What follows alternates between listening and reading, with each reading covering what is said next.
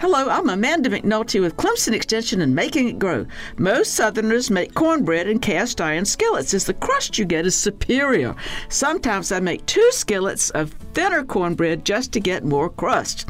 For the best absolute results, you pour in somewhat liberally saved bacon grease, and you get it hot before you put the batter in. Right before it's done, you can gild the lily by taking a stick of partially unwrapped butter and running it over the top.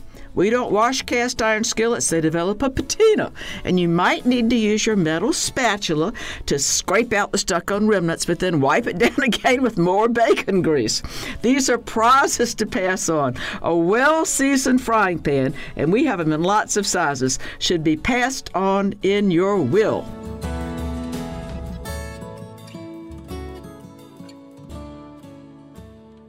Funded by South Carolina Farm Bureau and Farm Bureau Insurance.